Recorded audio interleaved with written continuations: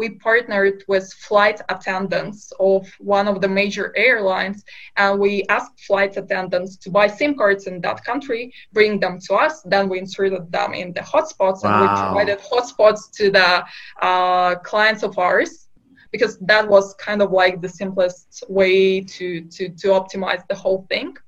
And one of our new and big customers just asked to have 12 SIM cards from Belarus, and somehow you can't buy SIM cards easily in Belarus. So everyone just refused to buy it because you need to show your passport and you need to do a lot of things. And what I did, I just jumped on the plane and I flew to the country. I just bought 12 SIM cards in different SIM salons, and then I fled back. That was it. Welcome. This is Phil Michaels, Forbes 30 Under 30 entrepreneur and performance coach. Forbes names the top 30 entrepreneurs, leaders, and stars in the world, and each week we bring you one of them to help you level up in your life and business. From celebrities like LeBron James to Kylie Jenner and Cardi B, you're sure to learn from the list. Thanks for spending time with me today. Now it's time to level up. Level up. Level up. Welcome to Phil with Forbes 30 podcast. Today we have a very special guest. She is the founder and CEO of a hardware as a service startup, Nomi, that focuses on providing a global secure infrastructure for remote workers. A mobile Wi-Fi hotspot that runs on eSIM and works both at home and for travelers. Nomi provides fast LTE data in over 100 countries, dual Wi-Fi coverage, and serves as a wireless mobile charger. Nomi is one of the most successfully crowdsourced projects in Kazakhstan, raising $142,000 from its campaign on Indiegogo. The crowdfunding effort was followed by a $435,000 seed round in December of 2018. Nomi recently signed corporate agreements with PwC and Mars. And she has over 9 years of experience in marketing and is Forbes 30 Under 30 Asia lister. She is originally from Kazakhstan, Central Asia, and is leading the largest STEM initiative in the country called Hour of Code as part of her social responsibility effort. Please welcome Alyona. Very excited to have you here. Thank you so much and welcome. Hi, Phil. I'm really happy to be here. Looking forward to our discussion. Thank you. It's my pleasure, and congratulations on making the list. Where were you when you first found out you made the list? Tell me about that experience. Actually, it was the date which was really close to my birthday. I have my birthday in April, so I just got it almost as a present. I've been in Kazakhstan by that time, and I was really surprised and I was proud of getting into Asian list because I know that the competition in Asia is really harsh. Wow, that's amazing. Talk about an amazing birthday present. Yeah. And then what did you do to celebrate? I think I did nothing special. I was just really very happy because that year was the first year that we had Forbes Under 30 in Kazakhstan, and I was 29 by that time. So I told to myself that this is my last year to when I can get to the list. So you'd better use this opportunity. Wow. Talk about last minute decision. So, and you made it, and did you share it with friends and family? I mean, they must have been so proud of you. I shared it with my business partner because he's the one who's constantly encouraging me to take the opportunities to go for like really risky options. And he was also prompting me to apply to Forbes. That's why I shared with him first. What a great team member, someone that supports you and also pushes you and challenges you to achieve even more. Yeah. So tell me a little bit about the business, because when I lived in Nigeria, I used a mobile hotspot called Smile. I'm not sure if that company is prevalent in Kazakhstan, but that's the one I use, and it helped me gain access to Wi-Fi and make certain phone calls, get productivity done on my commutes. So tell me a little bit about what makes this one different than a typical mobile hotspot. Yeah, sure. So basically, we started as the travel hotspot. So our idea was to make internet connection as easy as possible. Like, because what we know is that people don't want to bother if it's Wi-Fi, if it's 4G, if it's roaming, if it's satellite connection. They just want to have internet. They just want to watch Netflix. Just want it to work. Yeah, exactly. So the idea was to simplify all these types of connectivity and to provide a one-stop service for the customers. But what we discovered afterwards is that people don't only want to be connected, but they want to be securely connected. And this is something really important, and this is something that I think many companies in the area where we operate lack. They just focus on the connectivity part, while what we offer on our side is more secured and private connectivity, when your personal information, when your online story is purely your online story. That makes sense. So it's more secure than a typical mobile hotspot. Yeah. And it also allows you to charge while you're connected. Yeah, I mean, on Genius. the side, it's basically all in one, and we know that people carry on power banks. And I mean, in the ideal world, power banks do not exist, but we're not in the ideal world right now. So we all need power banks from time to time, and we just decided to combine them with the hotspot. Why not? Yeah, I mean, it seems like a no-brainer. If you're traveling around, you need a mobile hotspot in the first place. You also probably need to charge your device because you're not near an outlet. Yeah. And when you say in an ideal world, we will not need power banks and power banks won't exist, what do you mean by that? Okay, so as you mentioned, we had an early seed stage investment. We got some more after I've got to the Forbes 30 and 30 list, so that's a bigger sum right now. But the objective that we quite often needed to overcome was to tell people, to tell investors why does roaming charges exist at all. Because everyone is saying like probably there will be no roaming in the future. And it's quite similar to the concept that there will be no power banks in the future. Yes, probably this will happen, but that's not the closest future. So it's like 10 years from now, 15 years from now. In this ideal world, there is no roaming, there is no poor people. Everyone is happy, but we're not there yet. So we're trying to solve current problems. I like what you did there. Everyone will be happy when we have wireless charging and satellite internet and global internet. I like how you connected to that. Was good. Now, that makes complete sense because eventually everything will just be charging on its own in real time, will be connected to the global satellite internet, and everyone will have access to education around the world. Yeah. And so I definitely want to key in your part about the Hour of Code, that the social responsibility project, in just a moment. But I know that listeners are probably thinking, Kazakhstan, I know that place. That's the movie Borat. And so embarrassingly, I don't know much about Kazakhstan, but I would love to learn more. Can you tell us what's the sentiment of Sacha Baron Cohen's movie that he did there? How do people feel? Are they angry? Are they upset? Or do they think it's funny? And how did that impact the community there? Yeah, sure. So on the Borat movie, I think it gets less and less important nowadays because it just happened so long ago. But when the movie first appeared, I think our government totally overreacted to this, and they banned the movie, and this is why it grew in popularity. And people have been discussing this a lot internally. I think that I shouldn't tell you that it's totally untrue. It's not like this in Kazakhstan. So Kazakhstan is, I think it's quite close to Malaysia. And if you have ever been there, It's a modern city. It has its traditional traits. There are not so many people living in the region, and we have a lot of beautiful nature, which brings us close to New Zealand or Australia in this terms. Wow.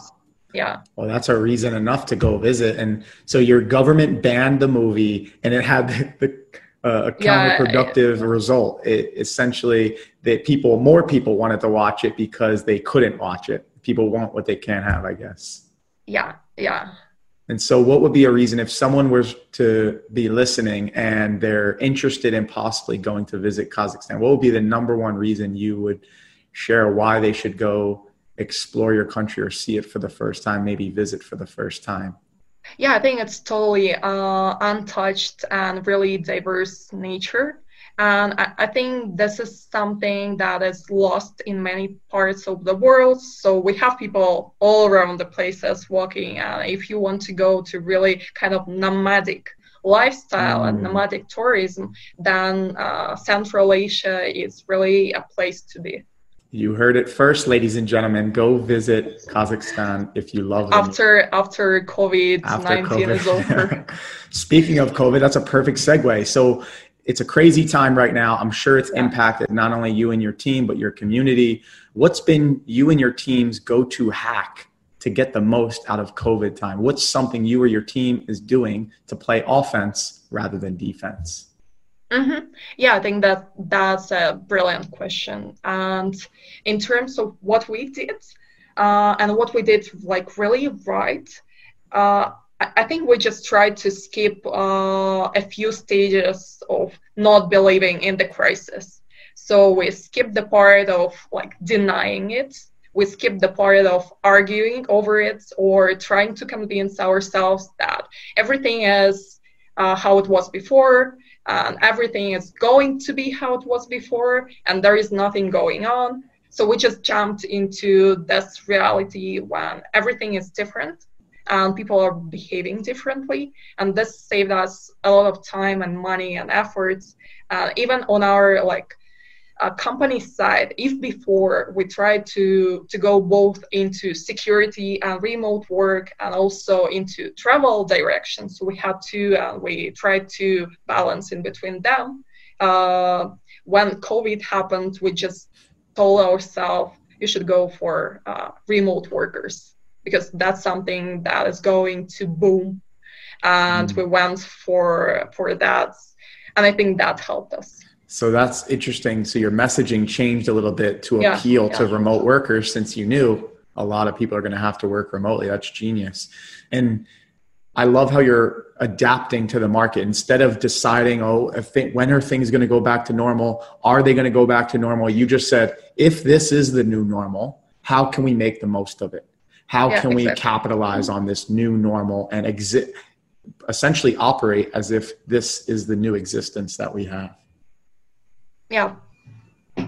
Excellent. And it's kind of like, if you don't adapt, you die. So you're either growing or dying, and you decide to adapt to the market to stay relevant. So that's right. Take us back to the very beginning, where you grew up and the path that led you to where you are now, eventually making the list. Okay, I'll try to be short in telling the story. So basically, I'm originally from Kazakhstan, from a very small town in Kazakhstan. And I think the whole story began with the science fiction, because I really liked to read it. And I really liked math and physics. And I also understood quite early that I want to do something on the global scale. I don't want to have a small restaurant in a specific city and to manage it for ages. I just want to do something on the global scale. And I also want to do something that is not just like selling ads or trying that's to push, really going to have an impact. Something real. I started to work at the corporations, and then I just realized that it's time to move, and I moved to the startup area. In a while, I just found it NOMI. I'm a co-founder, so I have a technical co-founder as well. And well, when we started, we decided to do crowdfunding, and then we went for the US market because that's one of the largest markets. I think that's the largest market globally. So if we can grow in States, I think we can grow pretty much everywhere. Congratulations, and the ability that you had to, grow up in a small town, but then make it to where you are now. It's incredible and very inspiring, I'm sure, to a lot of listeners that maybe didn't have the same opportunities that maybe those from a very developed nation have. And so do you get to share that with other people? I know you're giving back through the Hour of Code, but do you maybe share your experience to schools in your local area to motivate other younger individuals to do the same as you or follow your path? Yeah, I'm doing quite often. And one thing that I always try to push to people is to show them that there is a way of doing something and there is an opportunity that they might use. Because my personal case was that I graduated from the local university, and that wasn't a very good one in terms of the quality of education. However, I could probably have applied to US university or European university or Asian university. Why I haven't done it is because I didn't know that that's an option. Somehow I just didn't consider it. It wasn't that I wasn't smart enough or I couldn't do something. I just didn't think about it. And this is what I'm trying to push to other people is to show them it is possible. Yeah. And it wasn't even a thought in your mind that, I can apply to a university in the US. Sadly, no. And why is that? I think my parents just didn't tell me that there is an option because they didn't have it in their mind. They haven't considered it. And studying in the small city, you don't have many examples of other people doing this. So you just don't consider this. You don't know it exists. So you can now serve as a role model for others to show them, hey, this is possible. It's amazing. Congratulations. So how did that lead to the Hour of Code? Okay, Hour of Code, before I co-founded NOMI, I started the other project, which was a coding school for kids. And we had 4 co-founders in that project. And we just had a school, which is very local school at the specific city. And as I mentioned earlier on, this is something that I'm not super interested in. So I always wanted to have either a number of school or go global or do something that is larger.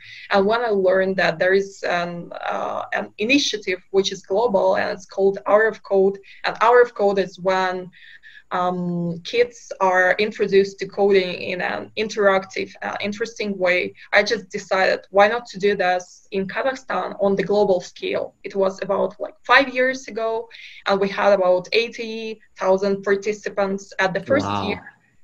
Right now we grew to almost 400,000, which is every 10th school kid in Kazakhstan.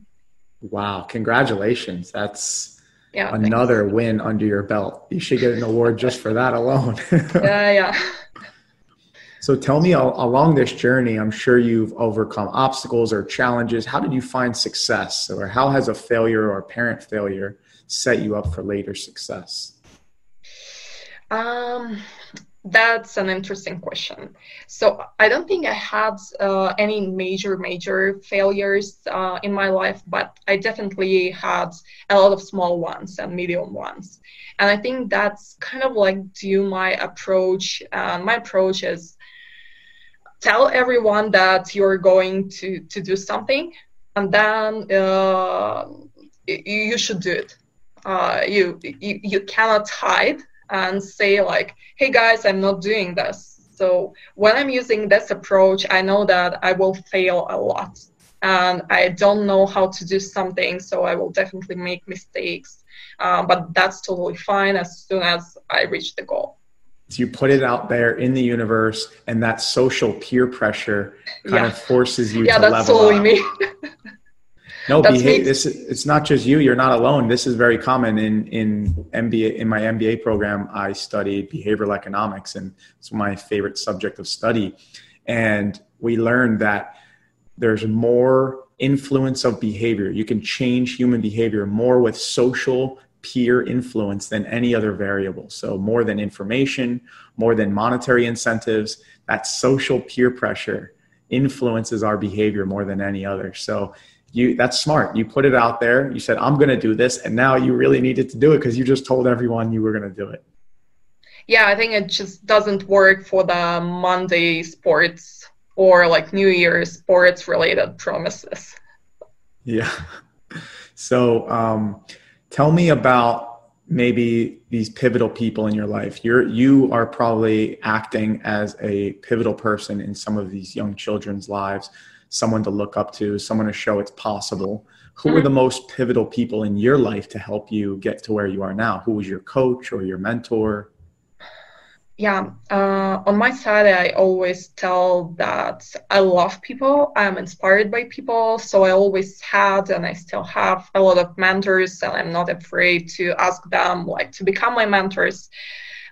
In terms of the people, I think like two that are most influential would be, first is definitely my current business partner. I really love him. He's a tech guy, but he also teaches me to be kind of like more risky because I'm more on the safe side. He's more on the risky side. And sometimes he just comes with really weird ideas, which are weird at the first side, but are not that weird at the second side. For example, once we had a discussion that we need to hire extra people to the team to bring a specific technology into the application that we're doing. And he just told me like, hey, Alona, maybe I know there are applications in the App Store that use similar technology. Maybe we should reach out to the folks who are owners of those applications and just ask them if they can sell them or if we can buy the company. And I was like, huh? we're a startup ourselves. How are we going to buy a company? And he's proposing us to buy the company. And then we had a discussion, and he was more like, maybe those guys are not that big. Maybe we can just talk with them. Maybe we can convince them. I realized that even if it's not the case, even if we're not going to buy them, that's a very cool way of thinking. This is something that I can learn from him, definitely. And I'm still learning. That's great. I love that you complement each other. It's like, he's more risky, you're more risk averse. And so your strengths are his weaknesses and vice versa. And it sounds like not only that, but the worst they'll say is no. And so he's saying, just ask, because the worst that happens is they just say no and you move on to the next one. Yeah, exactly. And I think the second person would be my ex Procter & Gamble. I worked for P&G for quite some time, leader. She's been an amazing lady who served in China. She was an example of the person who's really in the consumer's shoes. So whenever possible, she's in the consumer houses. She knows like all the names of the people she talks to. She remembered them. She sends them gifts afterwards.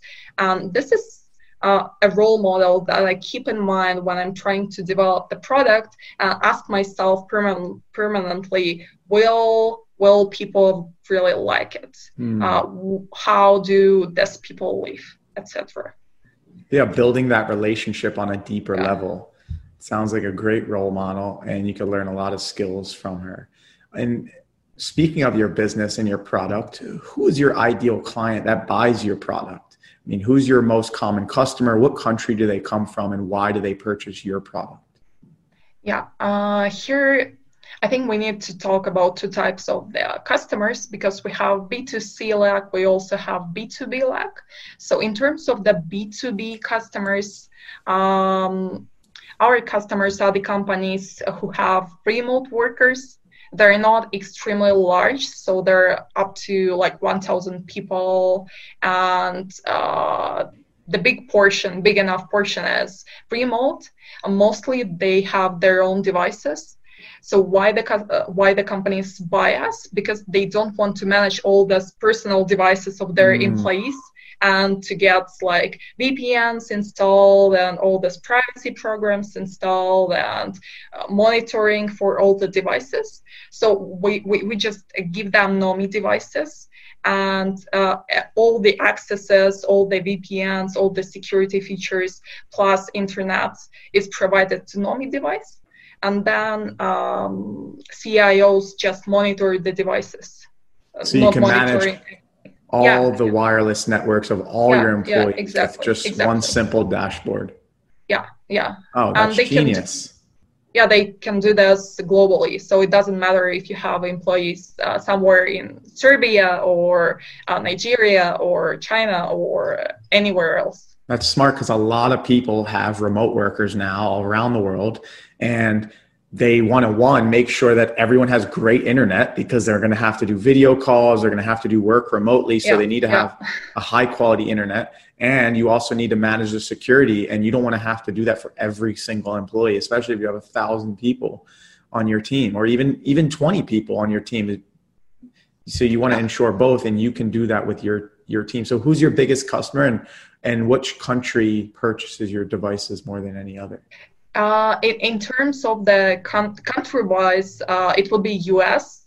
But in US, we mostly have B2C clients right now at the moment, because we haven't been focusing on the B2B that much before the COVID. But right now we see that there is a growth in demand, and we see that many companies would have remote workers. It's not going to change. So that's why we're looking into US market in terms of B2B as well. But right now we have about 3,000 or maybe a bit more clients in States. And we also have quite a big portion of the customers in Southeast Asia, and definitely a lot of B2B customers in Kazakhstan.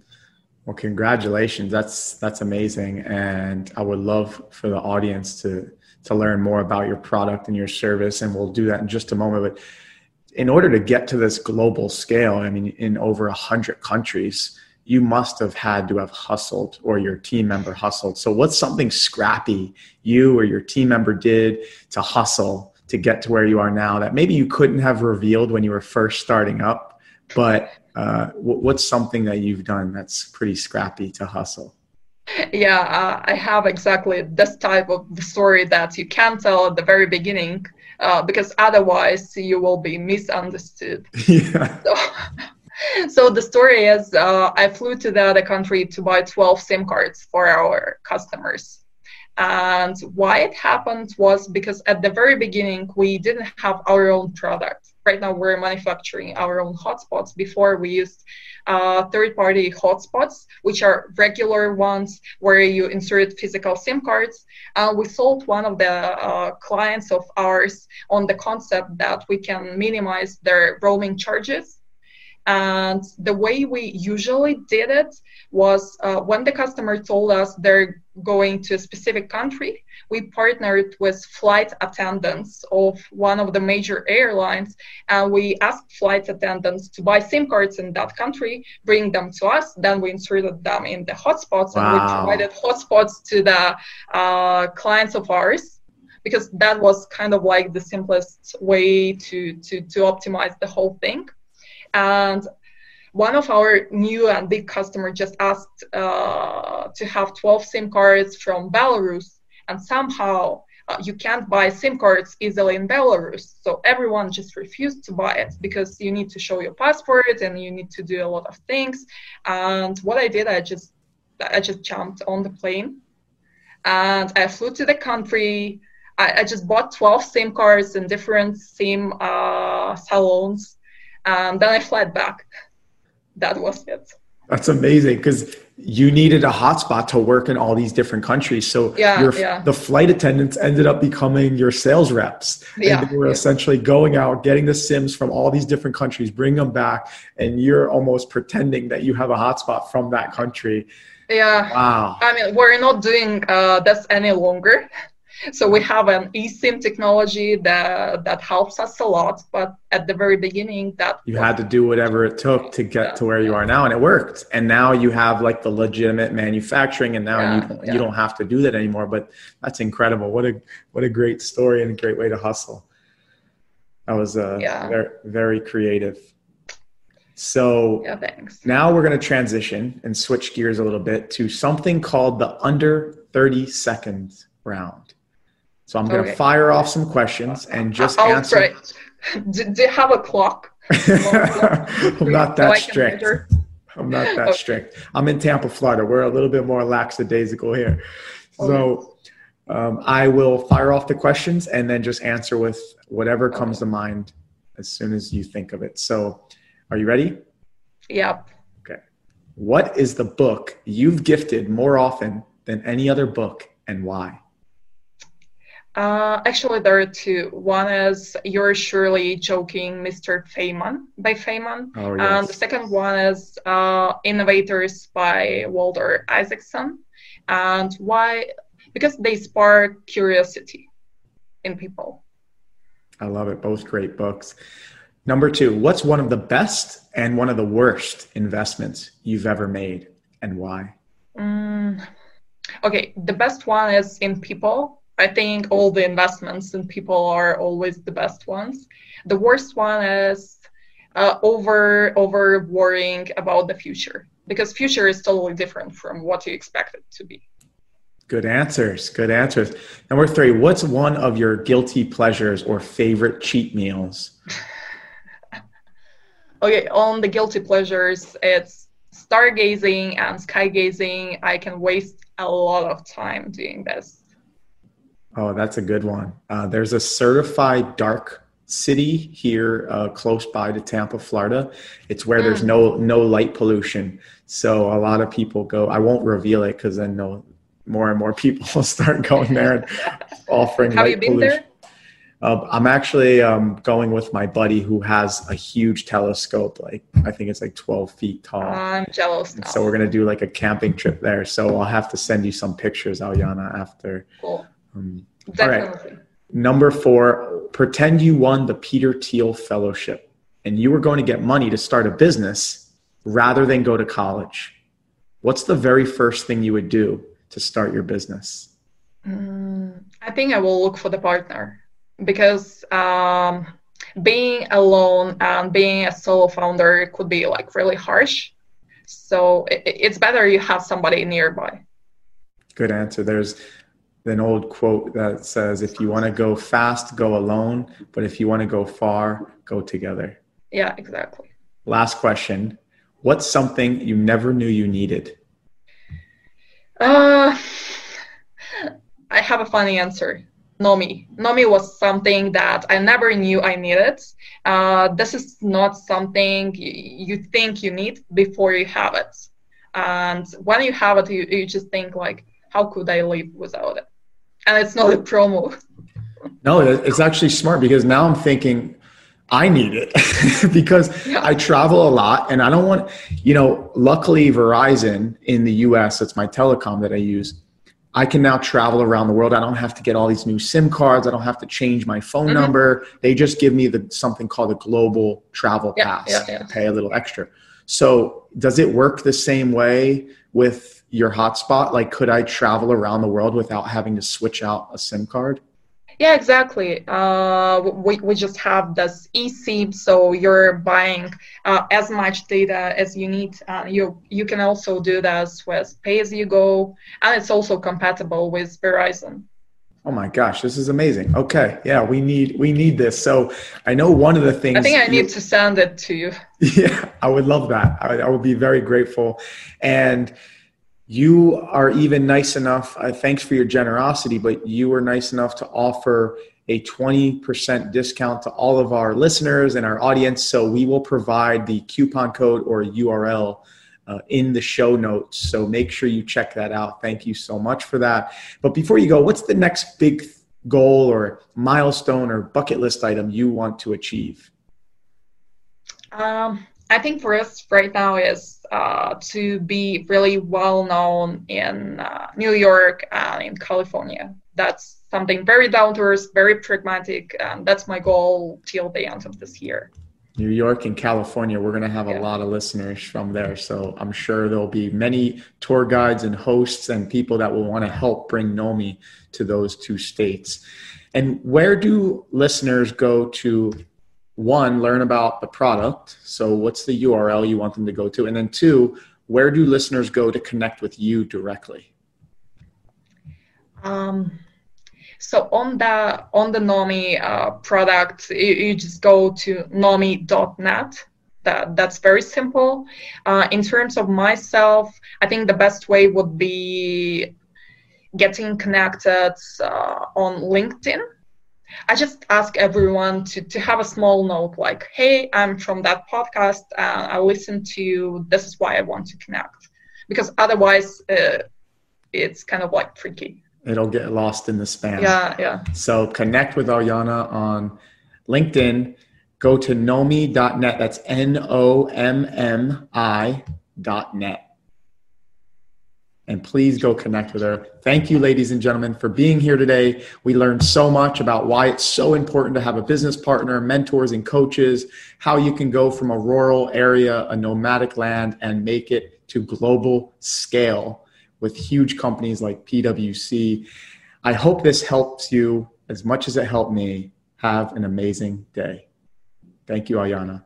Thanks, Phil. Thanks for joining us today. I hope this episode helped you as much as it helped me. Who do you think would benefit from hearing it? You can make an impact on their life by sharing it now. Before you go, I encourage you to tell us your favorite part of the episode in the review section. Now it's time to level up. Level up.